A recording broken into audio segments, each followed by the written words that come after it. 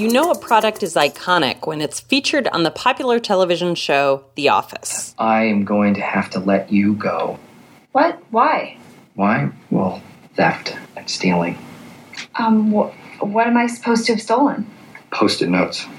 Post-it notes? Yeah. But Post-its have been around since long before notoriously bad boss Michael Scott came along. Here's Kate Roberts of the Minnesota Historical Society explaining how Art Fry at the company 3M came up with the idea. An adhesive had been developed within 3M that was able to stick for a while. But then, of course, it came off. Now, you'd think that there would be a use for that, but in fact, it had been set aside.